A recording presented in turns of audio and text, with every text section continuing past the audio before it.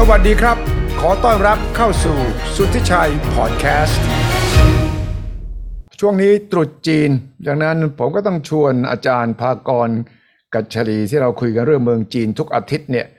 พูดถึงความหมายของตรุษจีนปีนี้โดยเฉพาะเพราะว่ามีสารจากประธานาธิบดีสีจิ้นผิงมีประเด็นเรื่องคำว่ามังกรกับคำว่าหลงเนี่ยต่างกันอย่างไรและการท่องเที่ยวการใช้จ่ายของคนจีนปีนี้คึกคักกว่าปีที่แล้วหรือไม่มาเมืองไทยก็เยอะนะครับเห็นข่าวบอกว่าจองมาจากเมืองจีนเนี่ยล้นหลามกันเลยทีเดียวแปลว่าเศรษฐกิจที่มีคนบอกว่าของจีนเริ่มชะลอตัวเนี่ยมันไม่ได้มีผลกระทบต่อบรรยากาศของการเฉลิมฉลองตรุษจีนหรือไม่อย่างไรอัปเดตสถานการณ์เมืองจีนด้วยพร้อมๆกันเลยครับสวัสดีครับอาจารย์ภากรครับสวัสดีครับครับสวัสดีครับคุณอาครับแล้วก็กราบสวัสดีท่านผู้ชมนะครับผมแล้วก็ต้องบอกว่าสวัสดีตรุษจีนปีใหม่จีนด้วยนะครับครับก็ต้องบอกว่าก้งเหยฟัดฉ่อยใช่ครับคือแบบซินเจิ้งหลูอี้นะครับซินเจิ้งหลูอี้ก็คือว่าคือวันแรกของปีนะครับขอให้เรือมีสมหวังทุกสิ่งนะครับผมแล้วก็คำว่ากงสีฟ้าฉายนะครับก็คือว่าขอให้ร่ำรวยเงินทองนะครับผมหรือว่าอาจจะใช้คำว่าว่านชื่อหลูอี้นะครับก็คือว่าทุกสิ่งเนี่ยนะครับผมขอให้สมหวังหมดเลยนะครับหรือว่าซินเหนือนควายเลอร์ก็ได้ครับก็คือแฮปปี้นิวเยียร์ก็ได้ครับเพราะว่าจริงๆครับต้องบอกว่าคำว่าซินเหนียนนะครับหรือว่าปีใหม่เนี่ยของคนจีนเนี่ยเขาจะให้ความสำคัญกับปีใหม่ทางจันทรคติของจีนหรือว่าตรุษจีนนะครับที่มากกว่าปีใหม่แบบที่เรียกว่าสากลนะครับหรือว่าเผื่อมกราคมเนี่ยเขาอาจจะไม่ให้ความสำคัญเท่ากับแบบนี้นะครับผมแต่ก็ต้องบอกแบบนี้ครับว่าในฐานะที่ผมติดตามเรื่องเกี่ยวกับจีนแล้วก็อยู่เมืองจีนโดยตรงเนี่ยต้องบอกว่าเริ่มเห็น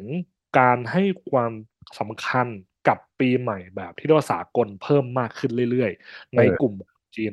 รุ่นใหม่ๆโดยเฉพาะในเมืองใหญ่ของจีนเนี่ยเพราะว่าเขาเริ่มต้องการจะเปิดเป็นสากลเพิ่มมากขึ้นนะครับแต่ในขณะเดียวกันในปีใหม่จีนนะครับผมว่าวันแรกของปีตามปฏิทินนะครับของจีนเขาเนี่ยเราก็ยังให้ความสำคัญอยู่แล้วถือว่าเป็นความสำคัญที่อันดับแรกเลยด้วยซ้ำครับผมดังที่เราได้เห็นนะครับว่าตอนเนี้ยคือพอถึงนะครับเผื่อวันตรุษจีนเนี่ยนะครับร้านรวงต่างๆในจีนเนี่ยปิดกันพรึบเลยครับเพราะอะไรครับเพราะเดินทางกลับต่างจังหวัดนะครับใช้เวลาอยู่กับครอบครัวนะครับซึ่งถ้าเราได้เห็นเนาะคนจีนจะไปเที่ยวตามสถานที่ต่างๆค่อนข้างเยอะมากแต่ถ้าเราไปดูตามย่านมหาวิทยาลัยหรือตามย่านออฟฟิศต่างๆจะเงียบไปเลยครับร้านรวงต่างๆปิดไปเยอะมากเพราะอะไรครับเพราะว่าคือพอถึงช่วงเวลานะครับคือตรุษจีนเนี่ยคนจีนเขาก็จะใช้เวลากับครอบครัวอย่างเต็มที่หรือบางทีก็พาครอบครัวไปเที่ยวดังนั้นเนี่ยในย่านออฟฟิศย่านโรงเรียนต่างๆแทบจะกลายเป็นล้างเลยก็ว่าได้ครับผมแล้วก็ยาวเลยใช่ไหมหยุดกัน7 วัน10 วันเลยใช่ไหมครับใช่ครับผมคือต้องบอกว่าถ้าตามนะครับวันหยุดอย่างเป็นทางการของเขาในปีนี้2567เนี่ยนะครับก็คือ1อาทิตย์นะครับก็เริ่มตั้งแต่วันที่คือก็เริ่มตั้งแต่เดือน10นะครับผมแล้วก็ยาวไปจนถึง17นะครับกุมภาพันธ์ซึ่งก็มีดราม่าเล็กๆเหมือนกันนะครับผมซึ่งจริงๆแล้วเป็นดราม่าที่เกิดขึ้นมาตั้งแต่การที่เขาประกาศวันหยุดล่วงหน้ามาแล้วด้วยตั้งแต่เมื่อปลายปีที่แล้วคือดราม่าเลยไหมครับดราม่าที่ว่าวันสิ้นปีคือตามปกติจะเป็นวันหยุดของเขาแต่กลายเป็นว่าปีนี้ไม่ใช่วันหยุดครับอ้าวทำไมล่ะ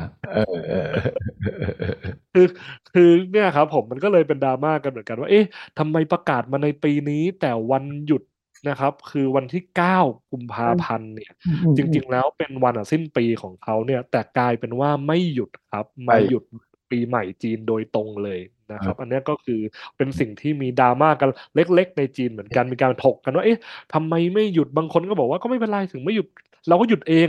นะเพราะว่าจริงๆแล้วต้องบอกว่าในบริษัทที่จีนเนี่ยเขาก็มีหลายบริษัทที่ประกาศหยุดล่วงหน้าไปก่อนตรุษจีนด้วยซ้ำ ครับหรือบางบริษัทเนี่ยก็จะมีการจัดสรรในส่วนของที่เป็นวันหยุดพิเศษให้พนักงานเพิ่มเติมด้วยนะครับแต่บางคนก็บอกว่าจริงๆแล้วเป็นสิทธิ์ของฉันนะคือเป็นวันสิ้นปีทำไมไม่ให้ฉันหยุดล่ะฉันคือไม่คิดว่าฉันจะเตรียมตัวกลับบ้านบ้างเหรอหรืออยู่กับครอบครัวในวันสิ้นปีบ้างเหรออะไรอย่างเงี้ยนะครับผมซึ่งในประเด็นเหล่านี้นะครับจริงๆก็เป็นประเด็นที่สะท้อนถึงเรียกว่าอะไรครับการใช้ชีวิตของคนจีนนะแล้วความเชื่อของคนจีนนะครับผมซึ่งคือถึงแม้ว่าเราจะเห็นว่าตอนนี้คนจีนมีการเปลี่ยนแปลงนะครับเป็นแบบสากลเพิ่มมากขึ้นแต่อะไรที่เป็นวัฒนธรรมจีนแบบดั้งเดิมที่เขามีการสืบทอดกันมานานก็ยังคงอยู่นะครับอย่างในบ้านเราเองเนี่ยนะครับคนไทยเชื้อสายจีนเนี่ยก็ยังมีการเซเลบรตนะครับหรือว่ามีการแบบคือเฉลิมฉลองนะครับในวันตรุษจีนด้วยเหมือนกันซึ่งในเมืองไทยเราจะเรียกว่าวันนะครับอะไรครับมีวันจ่าย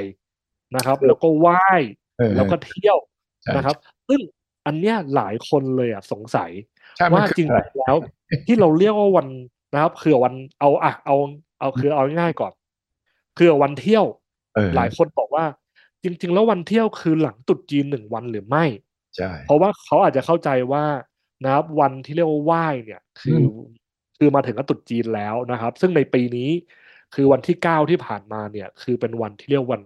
เพื่อไหว้ใช่ไหมครับผมแต่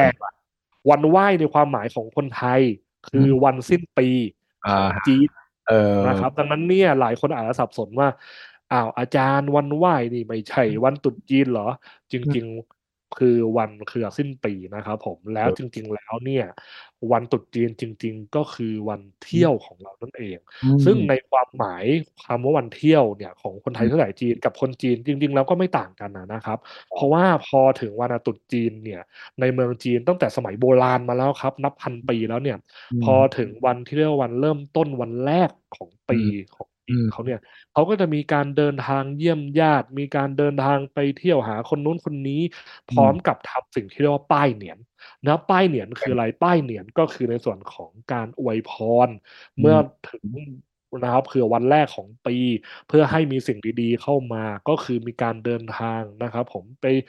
ลื่นเริงไปอวยพรกันนู่นนั่นคนไทยเชื้อสายจีนก็เลยเรียกวันนี้ว่าวันเที่ยวนะครับผมในขณะที่วันสิ้นปีของจีนเนี่ยนะครับผมหรือ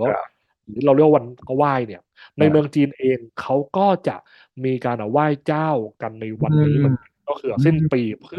เป็นมีเพื่อมีนัยยะว่าเป็นการส่งท้ายปีเก่าเข้าสู่ปีใหม่อย่างมีสิริมงคลนะครับและในคืนนะครับในคืนสิ้นปีของจีนที่ดำเนินกันมาตั้งแต่ในสมัยโบราณเนี่ยเขาจะมีการรวมตัวกินข้าวกันนะครับในครอบครัวและในการให้อั่งเปาเนี่ยเขาก็เขาก็เริ่มที่จะให้ในคืนส่งท้ายปีนะเพราะอะไรครับเพราะเวลามีการรวมตัวกินข้าวกันของครอบครัวพี่ป้าน้าอามารวมตัวกันก็ถือโอกาสพอกินข้าวเสร็จก็มีการให้อั่งเปาเพื่อที่จะเป็นการเริ่มต้นปีใหม่ในอีกไม่กี่ชั่วโมงข้างหน้าแล้วก็มีการอวยพรกันได้นะครับผมดังนั้นคือมันก็มีอีกประเด็นหนึ่งเหมือนกันว่าจริงๆแล้วเนี่ยในการอวยพรปีใหม่ของจีนเนี่ยตามธรรมเนียมจริงๆเขาจะอวยพรกันในวันไหนอันนี้ก็เป็นอีกประเด็นหนึ่งนะเพราะอะไรครับมันจริงเหรอคือจริงๆแล้วต้องบอกอย่างนี้ครับคุณคือถ้าคำว่าป้ายเหนียนเนี่ยนะครับผมหรือคือถ้าแปลเป็นภาษาไทยเนี่ยคือการอวยพรในปีใหม่เนี่ยถ้าตามธรรมเนียมของจีนจริงๆเลยที่เขายึดถือกันมาเป็นพันปีแล้วก็จะเริ่มอวยพรในวันเข้าสู่ตรุษจีนจริงๆนะครับผมก็คือวันที่เราเรียกวันเที่ยวนะครับผมแต่ในปัจจุบันนี้เราอาจจะอวยพรในขณะที่อยู่ในวันสิ้นปีหรือส่งท้ายปีก็ได้ก็ไม่ติดครับเพราะว่ามันก็เปลี่ยนแปลงไปตามยุคนะครับผมและอย่างที่ผมบอกว่าในคืนที่เขาจะข้ามปีเนี่ยเขาก็มีการกินข้าวร่วมกันดังนั้นเนี่ยในขณะที่เขามีการให้อั่งเปากันมันก็มีการอวยพรกันตามปกตินะครับแต่ถ้าเรามองในมุมของคือขนบธรรมเนียมจริงๆแล้วเนี่ยนะครับในคำว่าป้ายเนี่ยหรืออวยพรปีใหม่เขามักจะทำกันในวันตรุษจีนโดยตรงนะครับผมแล้วก็ยาวไปประมาณสัก5 วันนะครับผมคืออยู่ในห้วงของนะครับตรุษจีนในตรงนั้นนะครับผมอันนี้ก็คือประเพณีของทางเขาแต่ในปัจจุบันนี้ก็คุณจะอวยพรกันในวันคือส่งท้ายปีได้หมดเลยนะครับผมเพราะคนจีนรุ่นใหม่เนี่ยนะครับอย่างเพื่อนผมเนี่ยเข เขาก็ส่งคำอวยพรมาตั้งแต่วันสิ้นปีแล้วนะครับผมแต่ถ้าเราไปดูในส่วนของในเว็บหัวนะครับของสื่อหลักของจีนไม่ว่าจะเข้าไปดูใน People Daily นะครับหรือว่า CCTV พอพอถึงวันปีใหม่ปุ๊บหรือตรุษจีนปุ๊บเขาจะมีคำว่าป้ายเหนียนล่ะนะครับก็คือหมายถึงว่าเนี่ยพอเราเข้าถึงวันใหม่เรามาอวยพรปีใหม่กันเถอะนะครับเห็นไหมครับว่าคืออย่างในสื่อจีนเนี่ยเขาก็ยังยึดขนบนะครับที่ยึดถือกันมานานว่าพอถึงวันปีใหม่เนี่ยก็จะมีการอวยพรกันแต่ถ้าคุณจะอวยพรก่อนหน้านั้นก็ไม่ใช่ปัญหานะครับแต่เนี่ยคือเล่าให้ฟังว่าแล้วตามขนบธรรมเนียมของจีนเป็นยังไงและทำไมเราถึงใช้คำว่าวันจ่ายวันไหว้แล้วก็วันเที่ยวนะครับผมเพราะจริงก็คือสอดคล้องนะครับตามขนบธรรมเนียมของจีนมาตั้งแต่ในสมัยโบราณแล้วครับผมครับเห็นภาพคลิปจากเมืองจีนนี่โอ้โหคนยังแน่นเอียดเลยนะครับลองดูคลิปนี้ว่าการเที่ยวของคนจีนในจุดที่เป็นจุดที่ทุกคนต้องไปเนี่ยเขาก็ไม่ค่อยจะมีปัญหานะการที่จะเบียดเสียดยัดเยียดกันอาจจะถือว่าเป็นบรรยากาศที่น่ารื่นรมด้วยซ้ำไปใช่ไหมอย่างภาพนี้เห็นไหมคนเนี่ยเต็มกันจริงๆแล้วก็เขามีมาตรการยังไงไหมป้องกันเผื่อมันจะไม่เกิดอุบัติเหตุที่หลายครั้งอาจจะเหยียบกันถ้าเกิดมีข้างหน้าก็เกิดเรื่องขึ้นมาข้างหลังไม่รู้เรื่องดันกันไปดันกันมามันเคยเกิดที่เซี่ยงไฮ้ปีหนึ่งผมจำได้หลายปีก่อนมันก็มีการเนี่ยไปเบียดเสียดยัดเยียดกันจนเป็นอุบัติเหตุเนี่ยกรณีอย่างนี้เนี่ยอาจารย์ก็คงเคยไปร่วมกับเขาอย่างนี้เนี่ยเขามีมาตรการป้องกันไหมว่ากรณีที่เกิดเหตุอันคาดไม่ถึงเนี่ยเขาจะป้องกันไม่ให้เกิดการเหยียบกันเสียชีวิตบาดเจ็บกันยังไงครับคือต้องบอกแบบนี้ครับว่าในส่วนของในเมืองจีนนะครับคือโดยส่วนตัวเนี่ยในช่วงตรุษจีนที่ผ่านมาเนี่ยผมก็อยู่ในเมืองจีนแล้วก็ไปเที่ยวในสถานที่ท่องเที่ยวต่างๆของจีนเนี่ยคือในแต่ละที่ครับจะมีตำรวจนะครับแล้วเจ้าหน้าที่เนี่ยคอยยืนประจำจุดแล้วก็มีกล้องวงจรปิดเนี่ยนะครับผมในส่วนของในการดูได้แล้วก็ในบางพื้นที่จะมีการบินโดรนด้วยซ้ำนะครับผมเพื่อที่จะตรวจจับในส่วนของพวกการเดินทางสถานที่ต่างๆแล้วบางสถานที่เนี่ยนะครับก็จะมีการกำหนดโควต้าเลยนะครับว่าให้เข้าได้ไม่เกินนะครับกี่คนนะครับต่อวันอย่างเช่นนะครับในส่วนของการถ้าจะไปพิพิธภัณฑ์นะครับเขาก็จะมีจำนวนโควต้าในแต่ละวันนะครับหรือว่าพระราชวังกู้กงนะครับหรือว่าถ้าจะไปดูในส่วนของนะครับผมตัวอาหารม้าดินเผานะครับที่ซีอานนะครับก็จะมีโควต้าในแต่ละวันอยู่แล้วนะครับผมถึงแม้ว่าในช่วงมันหยุดยาวเนี่ยจะคนไปเยอะเป็นพิเศษแต่เขาก็มีกำหนดโควต้านับท่านเหนือโควต้าตรงนั้นเนี่ยเขาก็จะไม่ให้เข้าไปแล้วแต่อย่างภาพที่เราเห็นเนี่ยคือจะเป็นในส่วนของที่เป็น outdoor นะครับซึ่ง outdoor ตรงนั้นเนี่ยนะผมคือจริงๆต้องบอกว่า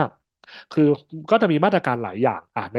ในส่วนของมาตรการที่เป็นในส่วนของทางเจ้าหน้าที่ตำรวจอย่างที่ผมเล่าไปก็จะมีเจ้าหน้าที่ตำรวจประจำจุดนะครับผมแล้วเขาก็จะมีรายงานสถานการณ์นะครับอยู่ตลอดนะครับอันนี้ที่สังเกตและในส่วนของการเดินทางถ้าสมมติว่าเยอะจนเกินไปเนี่ยนะครับเขาก็จะลิงก์กับในส่วนของตัวขนส่งมวลชนอย่างเช่นในส่วนของตัวที่ผมเคยเจอเนี่ยในส่วนของซับเวย์นะครับหรือว่าในส่วนของรถไฟฟ้านะครับใน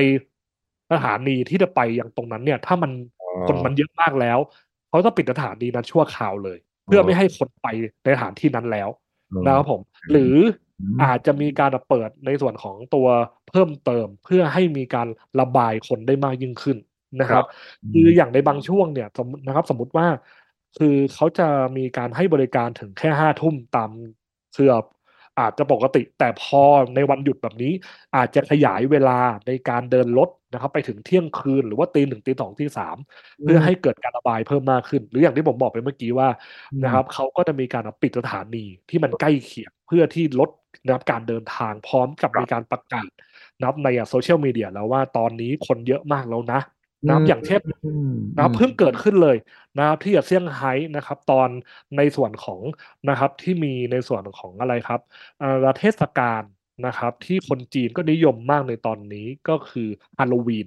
ฮาโลวีนด้วยคนจีนใช่ครับ คือโดยเฉพาะคนจีนในเมืองใหญ่ๆอย่างเช่นแบบนะครับเขื่อเซี่ยงไฮ้เพราะว่าก็มีคนนะครับต่างชาติอยู่เยอะเหมือนกันนะครับที่เซี่ยงไฮ้เนี่ยในช่วงฮาโลวีนเนี่ยนะครับผมก็จะมีการแบบประกาศในโลกโซเชียลมีเดียเลยว่าเนี่ยตอนเนี้ยในย่านถนนตรงนี้คนเยอะแล้วนะเราขอปิดสถานีรถไฟฟ้าที่ไปตรงนั้นชั่วคราวก่อนนะครับผมเพื่อที่จะระบายคนก่อนตรงนั้นเพื่อที่จะลดความหนาแน่นถึงแม้ว่าจะเป็นพื้นที่ outdoor แต่ว่ามันเป็นพื้นที่ outdoor ที่เป็นแบบถนนมีการขายสินค้ามีอะไรถ้าไปแออัดกันมากมันก็อาจจะเกิดเหตุการณ์ที่ไม่คาดฝันได้ถูกไหมครับตอนนั้นเนี่ยอันนี้ก็คือเป็นมาตรการที่มีด้วยเหมือนกันครับครับผมเห็นภาพท่านประธานาธิบดีสีจิ้นผิงนะครับอวยพรตรุษจีนให้ดูรูปเลยคึกคักสีสันอย่างมากเลยมีประเด็นของคำอวยพรของสีจิ้นผิงในแง่สังคมการเมืองเศรษฐกิจยังไงบ้างไหมให้กำลังใจ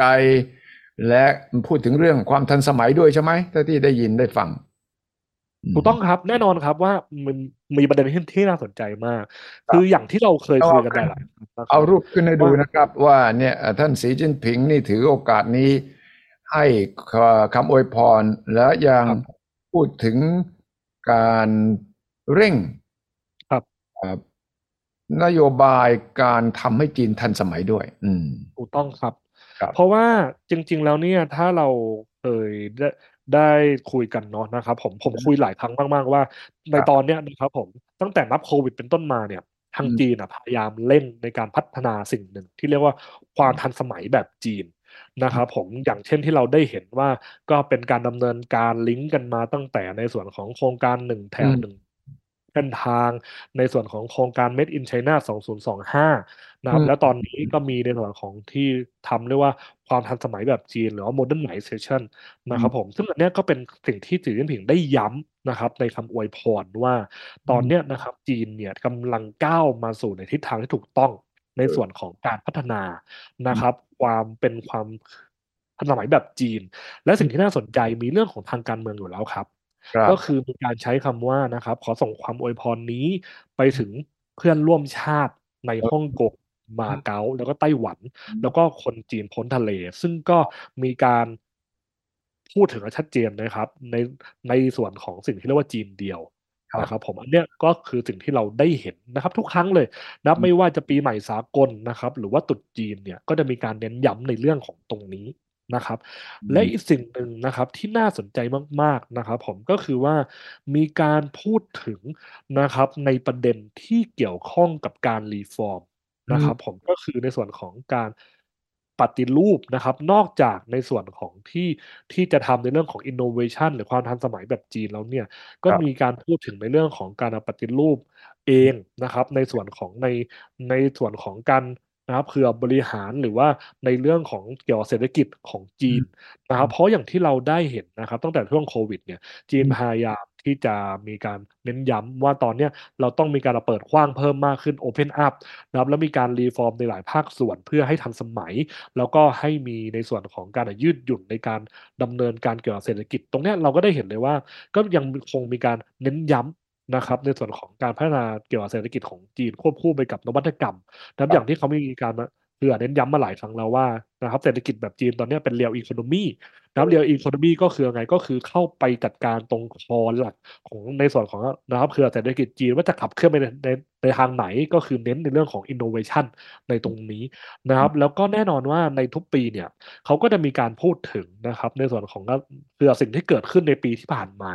นะครับอย่างในปีเนี้ยก็มีการพูดถึงว่าในปีที่ผ่านมาเนี่ยของจีนเนี่ยนะครับเราก็ดำเนินการในสิ่งต่างๆไปหมดแล้วนะครับไม่ว่าจะในเรื่องของการปฏิรูปเรื่องของนะครับเกี่ยวกับเศรษฐกิจนะครับและตอนเนี้ยก็จะนำพาไปสู่ในส่วนของโอกาสใหม่ในปีนี้คือถ้าเราตีความในตรงนี้นะก็คือในปีที่ผ่านมาเนี่ยเป็นปีที่จีนนะครับมีการเปิดหลังจากในส่วนของตัวโควิด -19 ถูกไหมครับคุณอาใช่แล้วในปีนี้เราก็จะได้เห็นว่าจะมีการทำในหลายสิ่งที่ต่อยอดจากตรงนั้น นะครับอันเนี้ยก็คือสิ่งที่ทางนะครับสีจิ้นผิงผู้นำของจีนเนี่ยมีครับการเน้นย้ำในตรงนี้ครับอืมครับตรงนี้เนี่ยการเมือง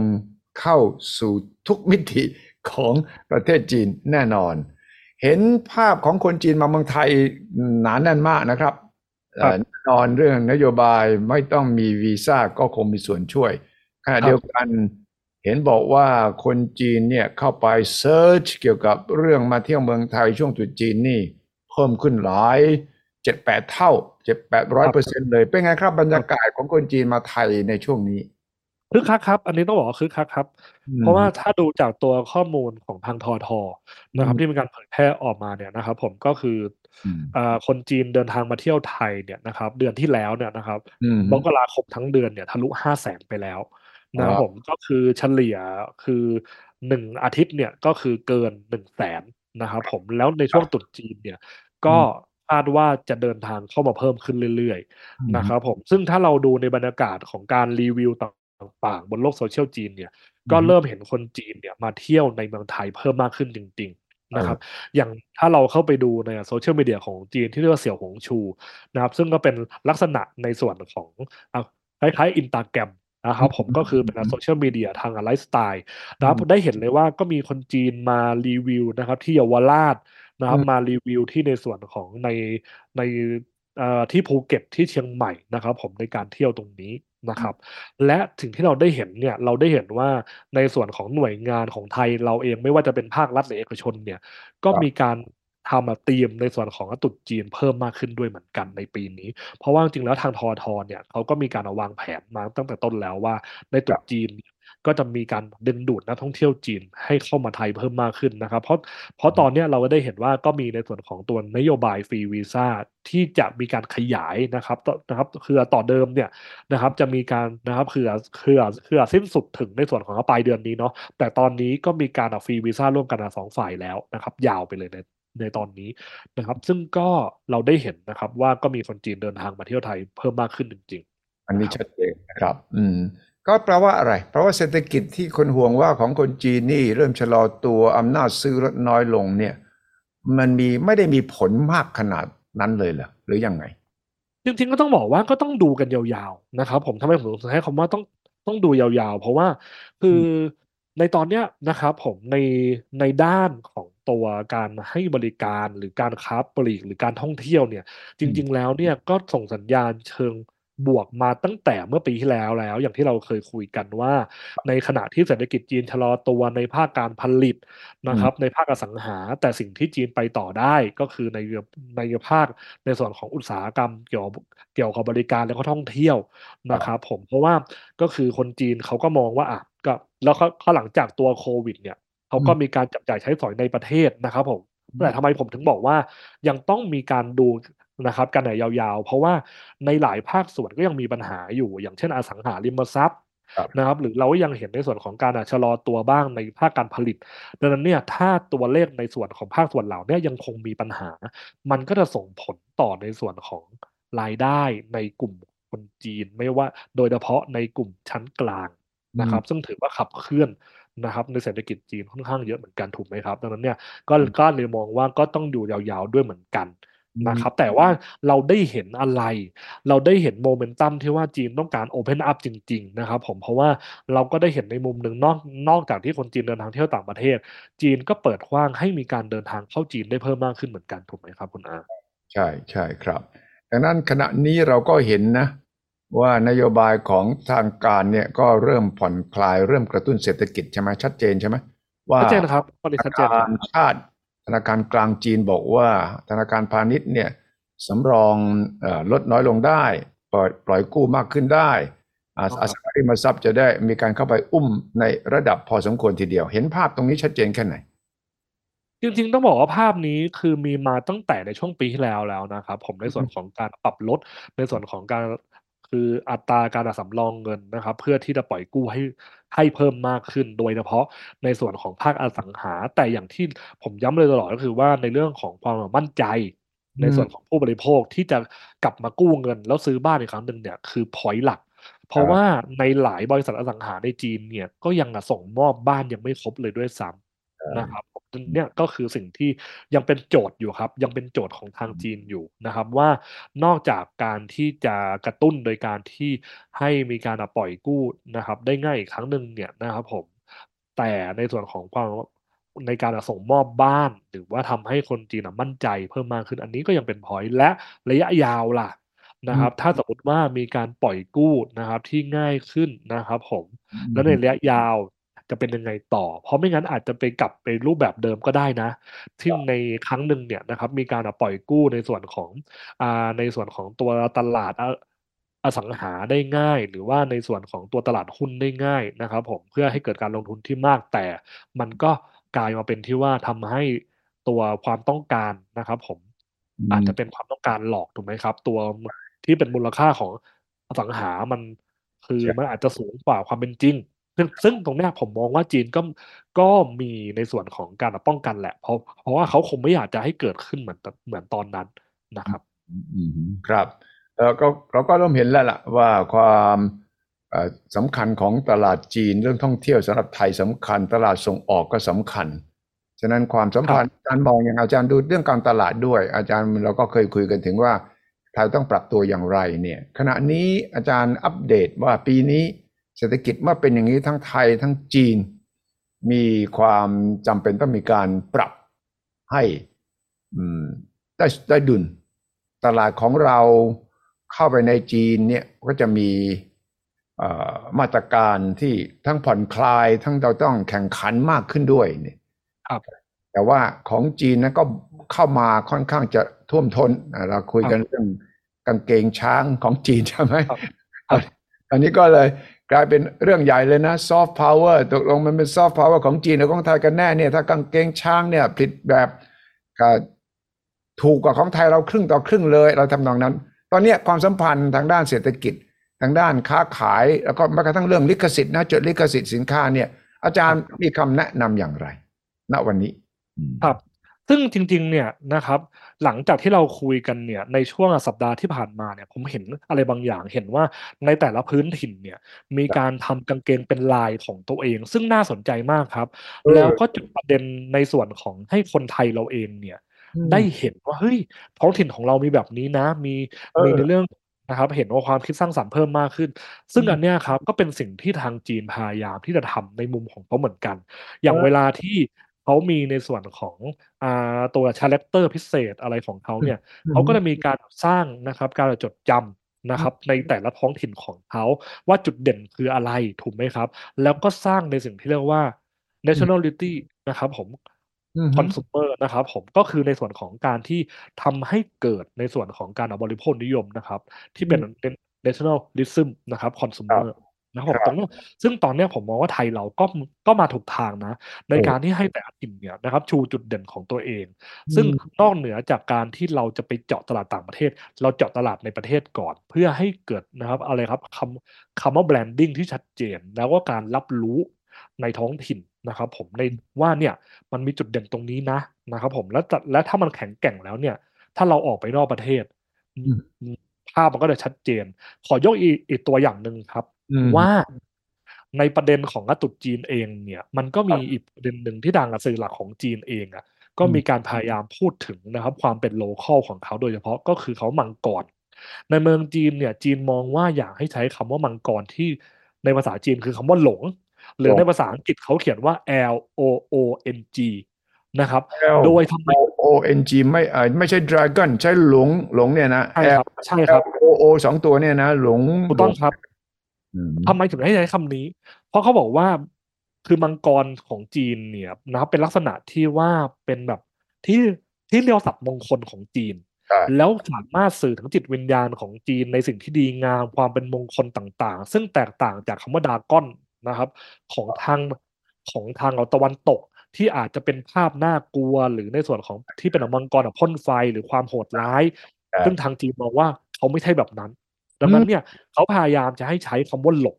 แล้วทำไมต้องเป็น L แล้วเป็น OO นะครับสองตัวเพราะถ้าเป็น LONG เนี่ยตามพินอินของเขาเลยเนี่ยมันจะคือไปสอดคล้องกับคำว่า long ที่แปลว่ายาวในภาษาอังกฤษเขาเลยเพิ่ม O ใหม่ตัวหนึ่งเป็น OONG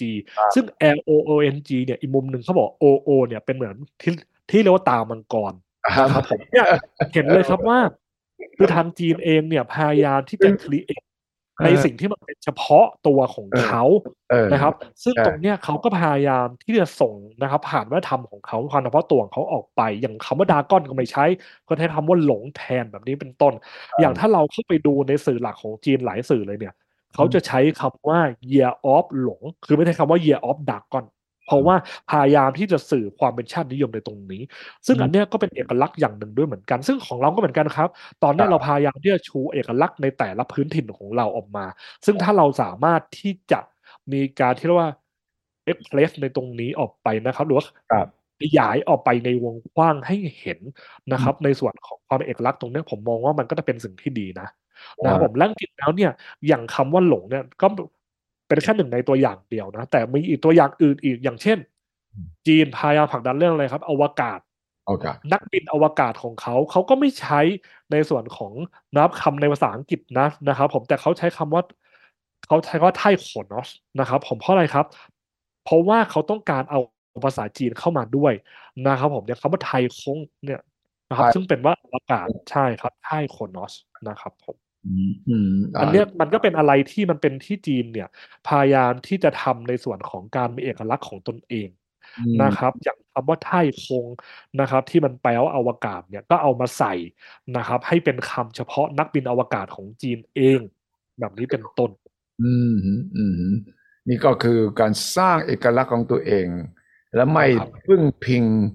ตะวันตกทุกเรื่องสร้างต้องครับอันนี้คือสิ่งที่เห็นใช่ครับเอาละครับก็ต้องขอบคุณอาจารย์มากสำหรับวันตรุษจีนที่เราสนทนาเกี่ยวกับจีนตรุษจีนและ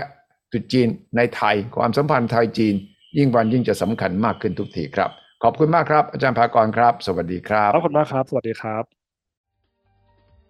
สนับสนุนโดยบริษัทกาแฟดำจำกัดสามารถติดตามสุทธิชัยพอดแคสต์ได้ทุกช่องทางทั้งระบบ iOS และ Android สุทธิชัย Podcast Anywhere Anytime Any Device